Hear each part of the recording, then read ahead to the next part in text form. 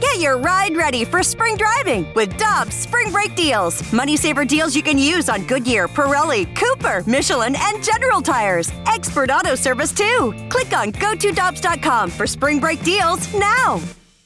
Cheap, cheap, fun, fun. Spring is in the air, and Dirt Cheap is in your neighborhood ready to deliver the perfect drinks to your doorstep. That's right. All of Dirt Cheap's convenient locations now offer delivery of their wide selections of beers, wines, and all the spirits you need. And if you're like me, nothing hits better in the springtime than a nice weeded bourbon. Ask the friendly staff at Dirt Cheap about their selection of weeders like Maker's Mark, Larceny, and so many others. Download the Dirt Cheap app and order curbside or delivery. Have fun, but be careful out there.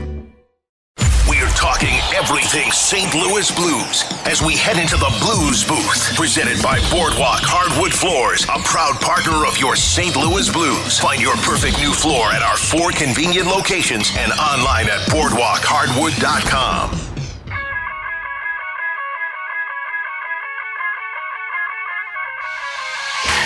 With Super Bowl champion Kerry Davis, I'm Randy Carricker. We head to the Brown and Crouppen Celebrity Line, and our friend, blues analyst from Bally Sports, Darren Pang, joins us now. Panger, happy holidays. Good morning. How you doing?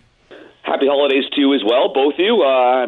Doing really well, actually. After a game like that last night, it's a nice way to wake up this morning, that's for sure. Hey, Pang, it looked to me like they were playing with so much more energy and effort. Were you able to see that yesterday? And has that been something that has been talked about over the last few weeks?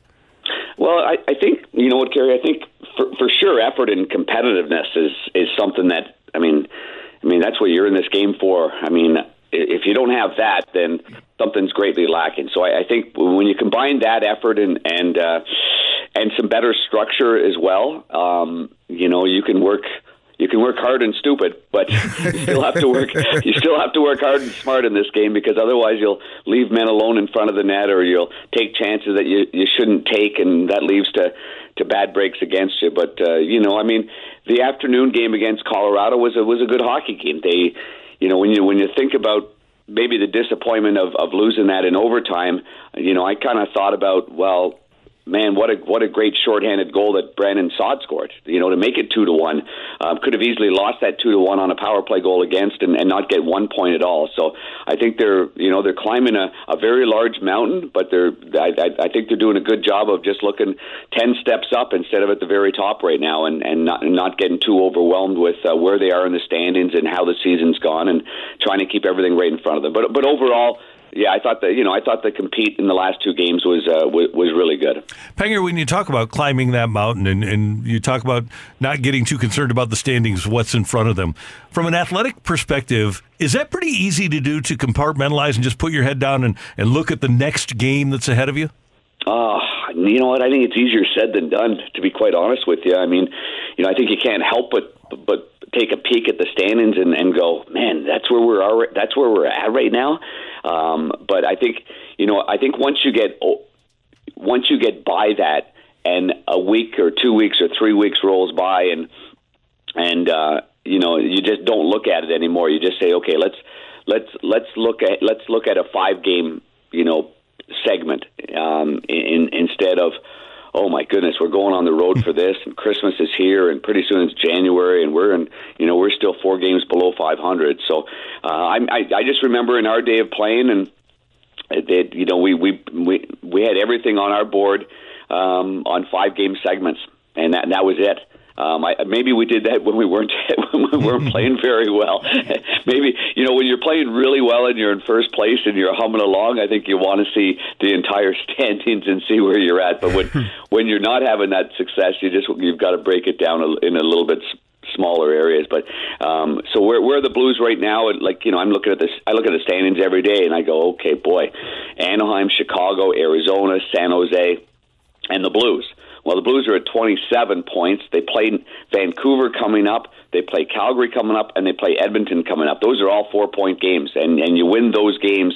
Now you're making the climb that's necessary, and then you can look up a little bit and say, okay, now here's where we're at. We got to catch Minnesota now, and now you've got now you've got that right ahead of you. It's not very far. If you look at the standings, I mean, it's not overwhelming by any stretch of the imagination, especially considering how the Central Division is played out. It hasn't been that consistent, except for Winnipeg and Dallas all year long. Hey, Panger, what did you think about Alexei Toropchenko? His first game back since right after Thanksgiving. He was blocking shots. He seemed to have a lot of energy out there. What did you see from him? Yeah, I saw the same thing, Kerry. I think it was important, for a young player to go down to the minors, and I like the way the coaching staff said it. Just touch the puck. He was here. He wasn't handling pucks. He was.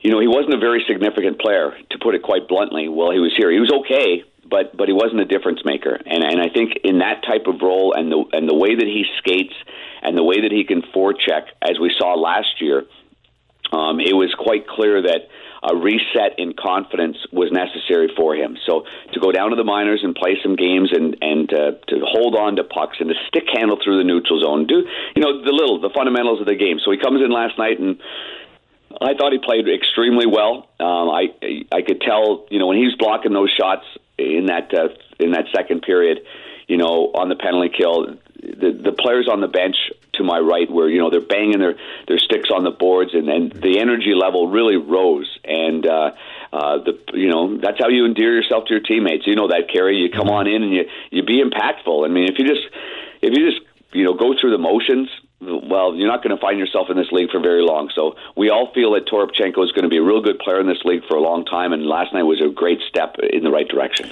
Panger, I was telling Kerry yesterday about the philosophy that you passed along to me about being able to see all five skaters in the screen when a play is going on. How do you think the Blues have done in that regard, just playing that good, tight game over the last couple of games? Yeah, and that's what I'm talking about, playing more intelligently and playing, fundamentally sound. So when you're giving up a lot of goals, and especially that back, any kind of backdoor play, there's a lot of reasons for that. There's a positioning of your feet, there's a positioning of the other player, there's the other player getting on inside before you get to that spot to box that player out. But when the last two games, especially, I think you look at you look at a TV screen and you go, okay, there's five men in that. I don't know what the score of the game is, but they look like they're playing a nice, tight, cohesive game, no matter what zone you're in the offensive zone, in the neutral zone, in the defensive zone. And so that tells me that they're all that they're on the same page, and they're playing in unison. So that's the only way to play. It's the only way the good teams have success in this league. And when you play in five-man units and tight packs, then usually good things happen. Hey, Panger, Binnington got his 100th victory of his career. So I got a two-part question. How well did you think he played? And on that shot that he took off the wrist, how bad does that hurt when you get hit in a spot that is unpadded and unprotected? Well, yeah, I could tell right away, Kerry, that I wasn't sure if their player.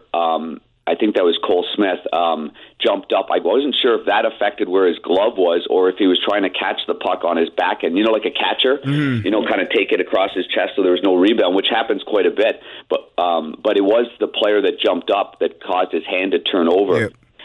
It's brutal because, you're as a goalie, your blocker. So for those that are new to the game, the glove that you hold your stick with is it's basically a waffle board. It's that's what it's there for, to protect the outside of your hand, and then your glove has also got a kind of a blocker as well on it on the cuff. And so when that turns over, all that's there is a kind of a nylon. It's kind of a foam, and that's it with a strap. So there is no protection right there. So it's odd because you're not supposed to get hit by a puck right there. So yeah, I was worried for him, and still today, who knows last night after the game how it was. But he seemed like to be able to stay in the net, and even when Braden Schen's stick broke in front of him in overtime, and he went out right away to play the puck. That tells me that it's okay, that maybe more of a scare and maybe more of a deep bone bruise than anything else. Panger, which TNT game do you have tomorrow? I'm going to bring Bruce with me. Nice.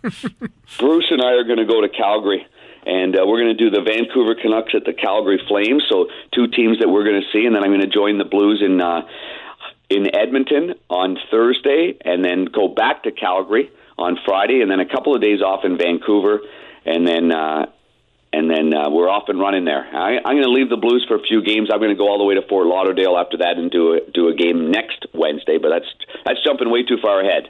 You can hang out with Matthew Tkachuk. Have you already made those plans just to stay at Matthew's pad?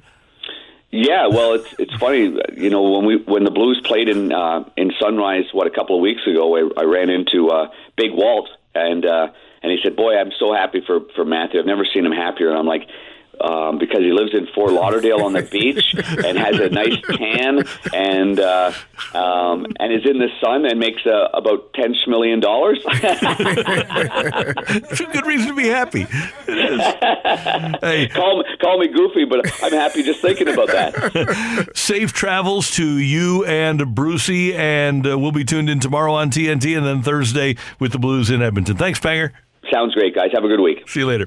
That's our friend Darren Pang, Blues analyst on Bally Sports here on 101 ESPN. Hi, this is Chris Howard, host of Plugged In with Chris Howard. University of Michigan QB J.J. McCarthy makes bold predictions but doesn't fulfill them, and Ohio State kicker Noah Ruggles misses an opportunity to etch his name in Buckeye lore. Fans love their teams and the players. That is, until they don't. When it comes to finger pointing, you'll find no greater antagonist than the fan. Why? Because it means more to them, or so they believe.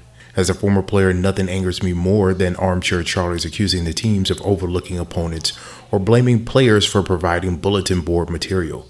But leading up to the game, the fan is the one talking the most, boasting the most. When the team is winning, it's a lot of we talk. But when the team loses, it turns into they lost. You will never know what those moments feel like because you didn't put in the work to earn those feelings from those moments. That's the great thing about being part of a team. You win as a team, you lose as a team. We cry, we console our brother. We don't point the finger, we go back to work, back to the early morning workouts, the hill sprints, back to the bloody noses and broken bones. Why?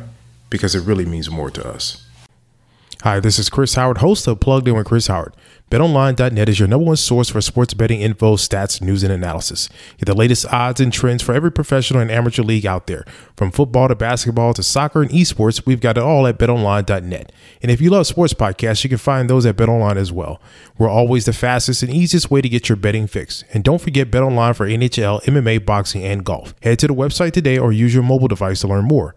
BetOnline, where the game starts. With one of the best savings rates in America, banking with Capital One is the easiest decision in the history of decisions. Even easier than choosing Slash to be in your band. Next up for lead guitar. You're in. Cool. Yep, even easier than that. And with no fees or minimums on checking and savings accounts, is it even a decision? That's banking reimagined. What's in your wallet? Terms apply. See CapitalOne.com/bank for details. Capital One NA, member FDIC.